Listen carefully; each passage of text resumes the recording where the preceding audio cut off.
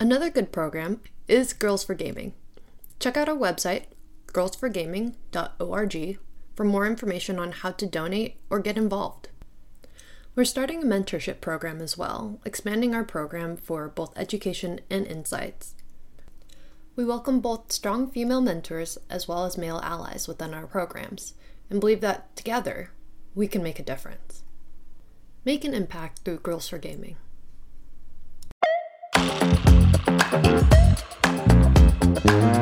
Welcome to the One Haas podcast. I'm Chris Kim.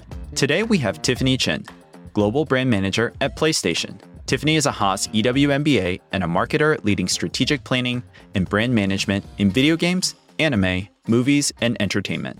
Tiffany is a Forbes 30 Under 30, an advisory board member at South by Southwest, and the founder of Girls for Gaming. Welcome, Tiffany, and great to have you on the show. Thanks for having me. This is so exciting to be a part of it.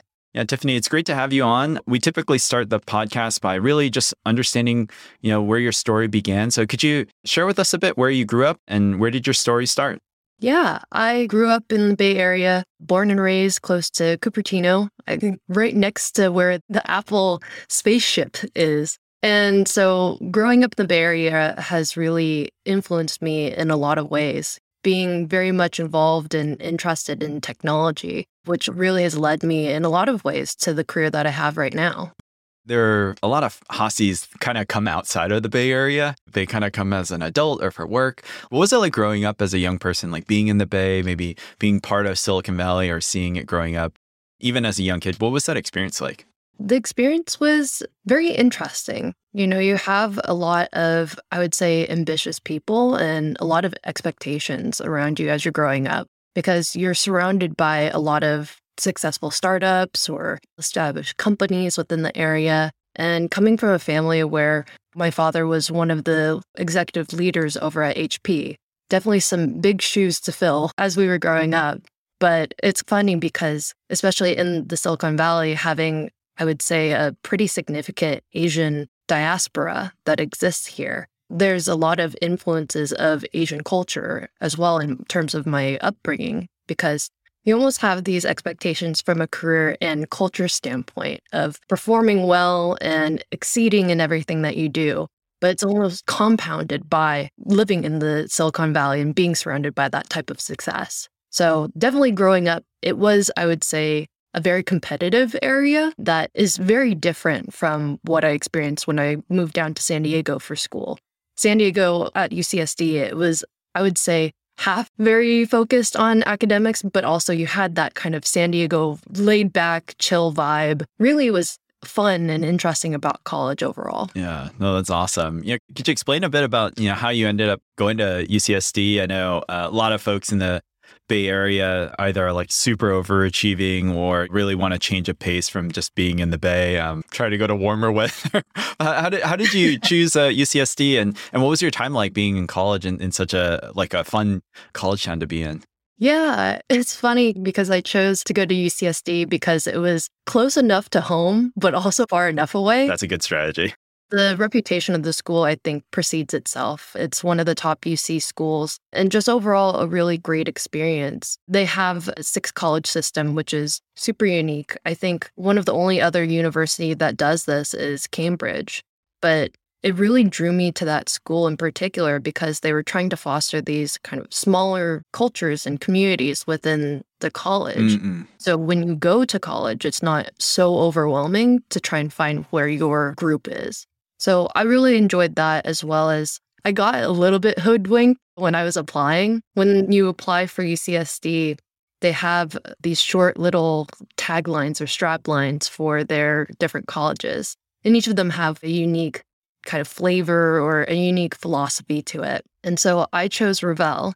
And for anyone who has gone to UCSD or looked into it, Revelle, they had as their tagline, like, new age Renaissance thinker. And I took a second and I thought, that sounds nice. Like, I'd love to be a well-rounded, very cultured person. So I'm going to go for that.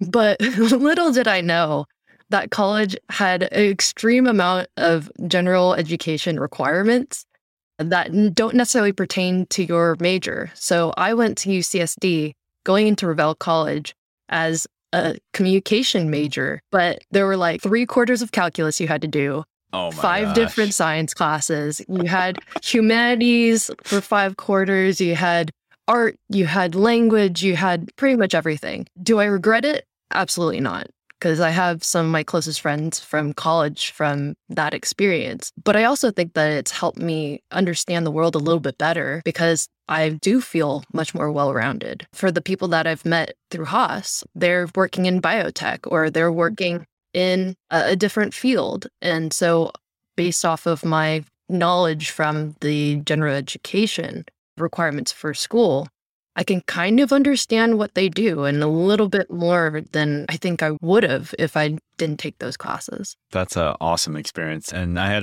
there are a couple of Haasies who come from UCSD, and I think that the college system is pretty unique. I think there are very few schools out there that do that. And it's great to hear that your experience was so meaningful. How did you figure out what you wanted to do after school? I know that's a big step for a lot of folks. And could you share a bit about what that process was like for you? Yeah, I think coming from an Asian family, there's almost that expectation that you've chosen to be a doctor, a lawyer, a software engineer. Coming from that, I really quickly realized that those things were not what I wanted to do. I also realized that I didn't want to be that typical 9-to-5 job.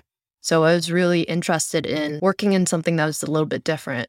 And growing up, I begged my parents unbelievably so many times to get these game consoles for me. Oh, wow. I still have my green Nintendo 64, the Donkey Kong 64 version from way back when, because I had played crazy amounts, played the hell out of that. And I think that plus my love for entertainment, whether it's anime or movies and TV shows, really had led me to this path of wanting to be in the entertainment realm in some fashion. But I really love this idea of video games because I feel like video games are the next frontier for entertainment. You're not just one-way communication, a passive observer of this medium, but truly your actions make a difference within the narrative, within the story, within the world that you're existing in, that I felt was just super cool. And Tiffany, you're kind of alluding to it, like going into video games, I think for some people is like a pipe dream. Like they would love to get into it, but it's pretty non-traditional, especially for, I think you were saying like folks who maybe come from a more conservative background or, are familiar with only a few number of industries. What was that like having that dream or vision and then actually like putting that into motion? Like what was that experience like? What are some of the like practical or tactical things you had to do in order to make that happen? Yeah, I think going into any type of entertainment industry, you have to know people. And so I happen to be pretty lucky. And this is awful. But in undergrad, I was in my sophomore year and I was applying to all these different internships. And so I applied to a number of different video game companies. But then I came across this company called Lucasfilm. And at the time, I didn't know what that was. So here I am Googling on the internet. What is Lucasfilm? And I applied to be a PR intern for them for the summer. Luckily, I was chosen for it. And I feel like that internship helped me get my foot in the door, at least exposed me to a lot of the entertainment industry and a lot of contacts that helped me take those first steps into the industry. This was all before I really understood video games and what that industry entailed. But it was through that internship that I met someone who was the brand manager for the Lucasfilm video games. And so her and I would just talk, and we were talking about how it was Star Wars: The Old Republic that was changing from a subscription model to more like free to play. And we were just bouncing ideas of what would be interesting for that community and what could be fun. But I think internships was a great way for me to get in. I think there's so many other ways for people to get into the industry these days that haven't really been as tapped. IDGA, which stands for International Game Developers Association, and they have a great mentorship program. I'm one of the mentors of that, and it's been such a experience reaching out to not only college students, but people who in general are interested in joining the industry, helping them understand what it's like, connecting them to the right resources. So I'd say there's a lot more resources out there that most people don't know about. Another group that's really great too is AIAS, which is the Academy of Interactive Arts and Sciences. They have these scholarships that go out every year, help out not only game developers, but even people of color and women enter into this industry, which is quite hard to get into. It's how I met a couple of my latest coworkers, was introduced through that program. So there's a lot more of those types of entries into the industry outside of internships that I think people haven't quite discovered just yet. That's awesome to hear. Tiffany, you one or a couple of early experiences, pivoted into, a long career, and you eventually landed at PlayStation. You've been at PlayStation for a number of years, if I understand correctly. Can you explain what it was like when you first got into PlayStation and how it went from just being maybe a huge fan or really into video games to like, that's your day job and all you're doing is video games? Could you explain what that was like and maybe even what you do today? So it's been really great working at PlayStation. It's been, I would say, some of the best experiences I've had in my life so far. I have a really great team that I've been with ever since the beginning. What is it, like 6.5 years ago, which feels like not even that long ago when I think about all of the different things that we've done. But I've loved working at PlayStation. It's such a dream come true working there because the people who work there are fans of the work that they do, and they're fans of the products that they put out. And you can just tell from walking through the doors or talking to people who work there, they truly enjoy the games that they put out and the passion for games come through. It's funny because we really do cultivate a culture of play at PlayStation. Everything from us having little competitions. Like we used to have these Mortal Kombat competitions or Overcooked competitions. We'd order some pizza and we would have these teams go head to head against each other. And it was just super fun. The culture of play, the idea of play never really leaves the company in a lot of ways. So I've really enjoyed it outside of the people themselves, which I think really have made my experience at PlayStation. The products and the type of games that we make are also incredible. I've worked on a number of different titles since I've been there. Everything from Uncharted to MLB The Show to Horizon Zero Dawn, and now I get to lead God of War in the franchise. So we just launched God of War on PC and then Ragnarok, which is going to come, and I'm super excited for that. That's awesome. Yeah, could you explain? I know some of us in the MBA program are familiar with what a brand manager does, or like in your case, like a global brand manager. Could you explain maybe for folks who are less familiar but are interested in the industry, like what does a brand manager do on a regular basis, especially in the video game context? Yeah, brand managers, I would say, is a little bit of a loose term at PlayStation, but typically a brand manager will be in charge of defining the way that a brand look, feels, tastes sometimes. And so it's a all-encompassing type of role when it comes to building the identity of a brand. You're always going to be reviewing assets to ensure that the way that it looks is in line with the kind of personality or the positioning that you've decided for that product within your marketplace. But overall, pretty much anything that you see publicly, and even sometimes internally, all has to go through the brand manager to make sure that it's in line with what we define as that particular brand. Gotcha. And so at PlayStation, for the exclusive games team, we have it kind of as a blended role because a lot of our brands are our products. The game is the brand. And so I would say in the past, a lot of what we did was product marketing, but we're doing so much more in terms of brand marketing these days. As you're seeing so much of our games kind of infiltrate other parts of entertainment, whether it's board games and licensed products like that, or even movies. For example, the Uncharted movie. We have so much, I would say, influence over the way that the games are being put out to the public and in the ways of trying to take interesting new approaches to promoting those games. Tiffany, I hear this a lot, and it's mostly from like folks who haven't gone to business school. Like on paper, you kind of like already accomplished your dream. Like you wanted to work in video games. You got into a great company, that's well known, is doing awesome work. And then all of a sudden you decide to go to business school. I know this experience because I also had my own experience, but why did you decide to go to business school and how did you end up, figuring out, okay, I want to go to business school? How did you even think about going to Haas of all the different schools that are out there? This is a great question and something that I think has defined a lot of how I approach my career and approach life now.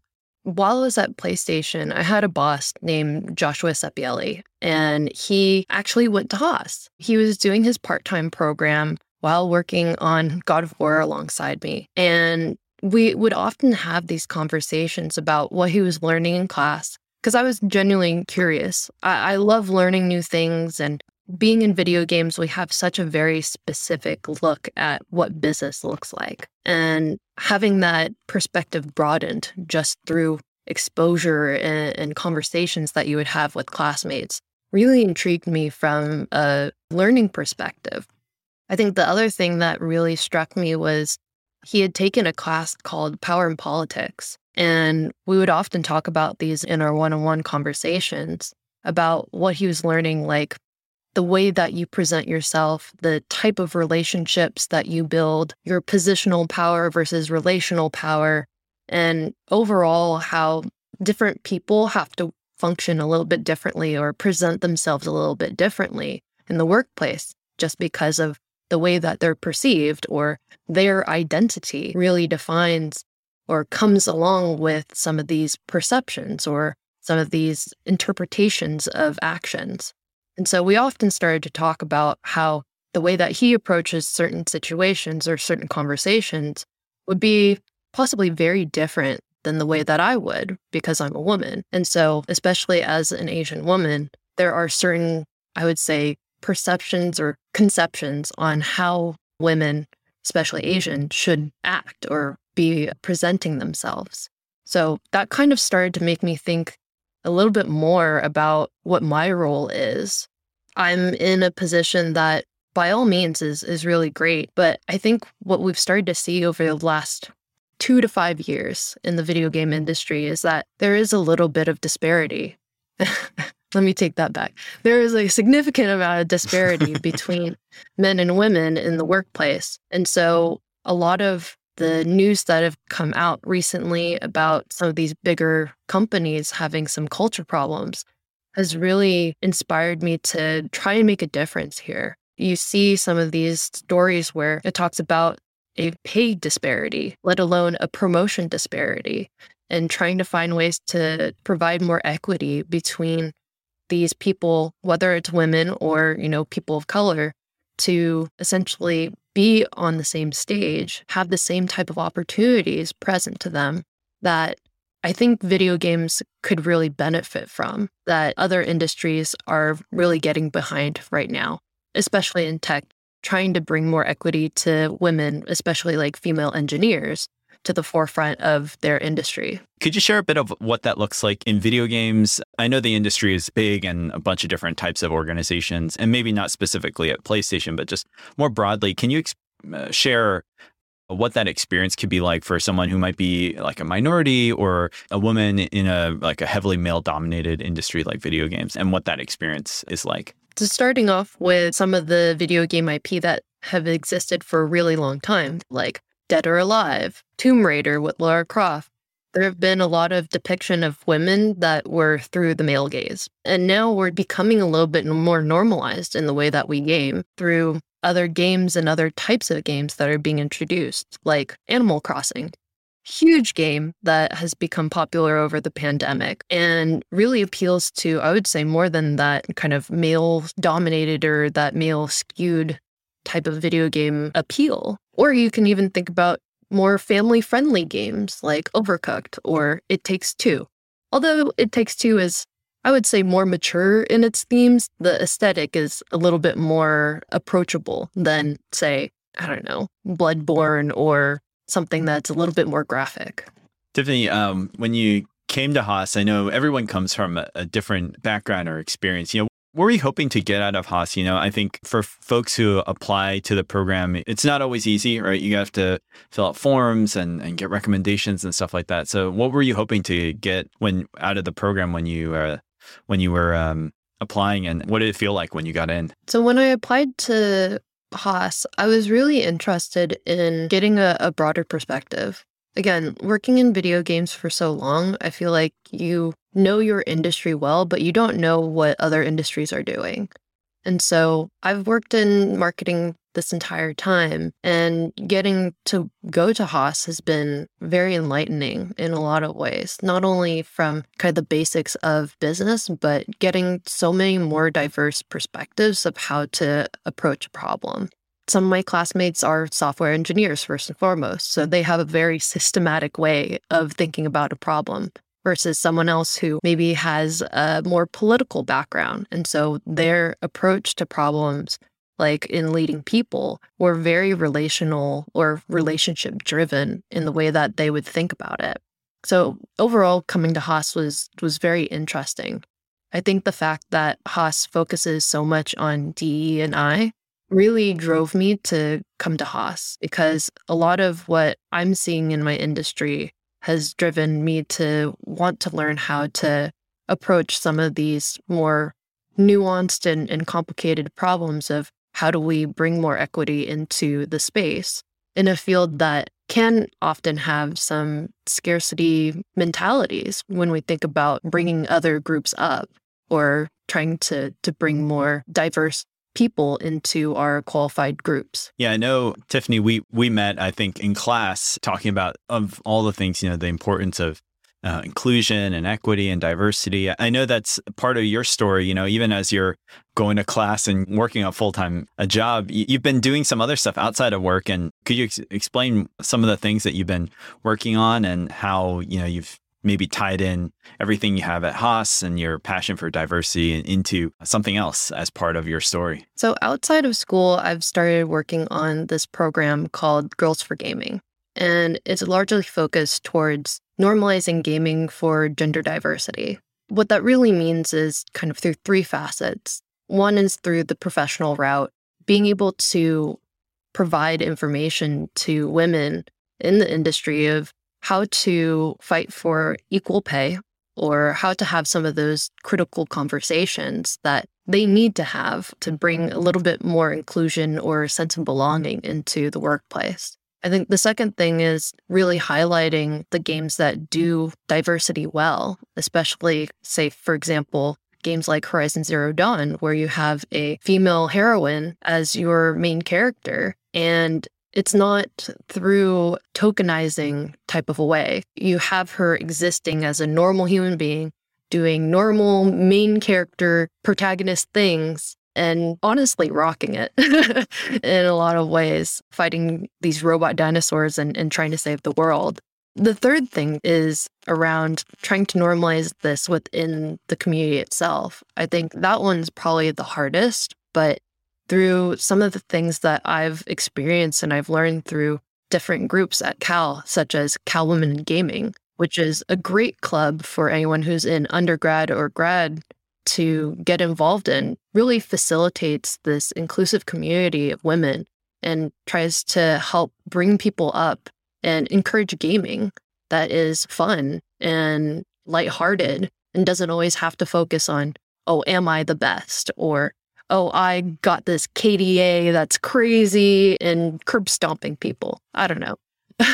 But it's not always about the performance aspects of video games, but really cultivating that community that lifts people up and has something as a focus to bring people together. That's awesome. Awesome to hear. I know, Tiffany, you maybe a little bit more recently, you've become more of a face in gaming. You're on an advisory board for South by Southwest. And I think most recently, I definitely saw it when you got nominated or became part of the Forbes 30 Under 30. What has that been like to be able to become more of a face in a lot of ways for inclusion, and especially in video gaming and other areas of entertainment? And how has that transition been from just being a person really passionate about advocacy in this area and then, to becoming, a face and a decision maker and an influencer in a lot of ways? It's been really incredible. I honestly would not have imagined being in this position 5-10 years ago. But really, I think it comes down to the network that I've built and the people who have really helped me along the way. When I first started at PlayStation, I experienced having a really great boss who encouraged me to take risks, calculated risks, of course, but would always advocate for me or push for me to have exposure to meetings, even if it was just sitting and being a fly on the wall. I think having allyship in that way of good management has really provided me a lot of opportunities that could have taken me a lot longer to get where I am. I would say, in addition to that, some of the people that I've had the opportunity and been blessed to work with have been phenomenal in terms of pointing me in the right directions of who to talk to make the most impact. So one of my friends, John Wee, who works over at the Academy of Interactive Arts and Sciences, we used to work on God of War together. And as I was talking to him, and we would talk about this rather frequently, about social media and how it builds communities, but also can create echo chambers. How do we build and foster a more inclusive community overall, where there can be diverse perspectives? He was the one who really inspired me to start Girls for Gaming and talked me into what do you want to have happen within your industry.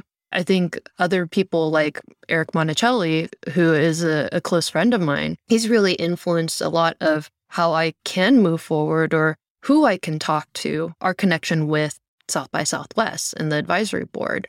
Being a part of things like the South by Southwest advisory board really helps influence what kind of conversations are brought into discourse. There are so many different topics that are brought up, everything from NFTs to how do you bring IP to other mediums, to what is it like to build more diverse and inclusive teams that I think are helping us push forward those important topics and discussions at the times that they're needed.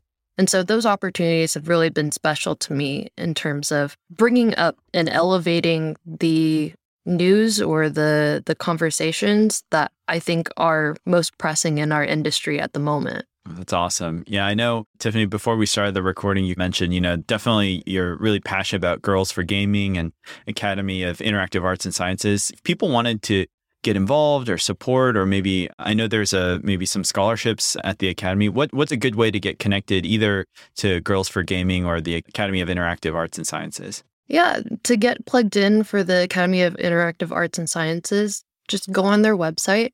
They have an annual conference that goes on every February and is an amazing experience. If you are a student or a young professional that's working in video games, interested in working in video games, go to their website and they have a scholarship program that's available.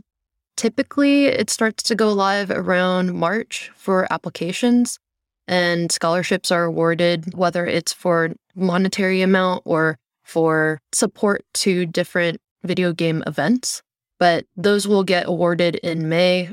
We have one for Girls for Gaming that's available through our partnership with Academy of Interactive Arts and Sciences.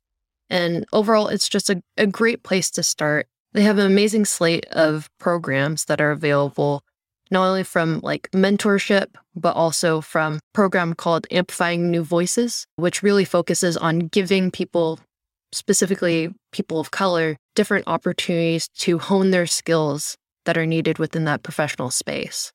So definitely go to that website. If not, there's also IDGA that they have a student membership, which is really affordable, and you get access to so many different resources through IDGA. You get plugged into what kind of games there are. You could do hackathons. So there's multiple ways to get involved, but would highly recommend going to some sort of a gaming event and just talking to people who work there. I would say the people that you meet in those settings based off of your passion for games are the most authentic relationships and connections that can help bring you into the industry if you're interested. Before we end for today, would you mind just sharing one thing that, has kind of gotten you excited or gets you excited about the future, and maybe some closing words for folks who are listening to the podcast? Yeah. First of all, thank you so much for having me. This was such a blast. I would say if you are interested in video games, something that I've been really interested in lately is Arcane, which is the new League of Legends show on Netflix. I think it's such a great show that features strong female leads and has such an interesting approach to how Riot is really thinking about their whole portfolio. It's not just the show that's being celebrated, but the show through League of Legends, through Teamfight Tactics, and so many more facets of their company that really shows a culmination of great experiences coming forward. What's one piece of advice that you'd give for someone who's passionate about gaming and wants to get into the industry? I would say for anyone who wants to work in video games, don't be discouraged. It is a tough industry to get into, but definitely follow what your passion is. I think no matter what, the unique thing about video games is that we all come from very different backgrounds, but the one thing that unifies us is what we love, which is games.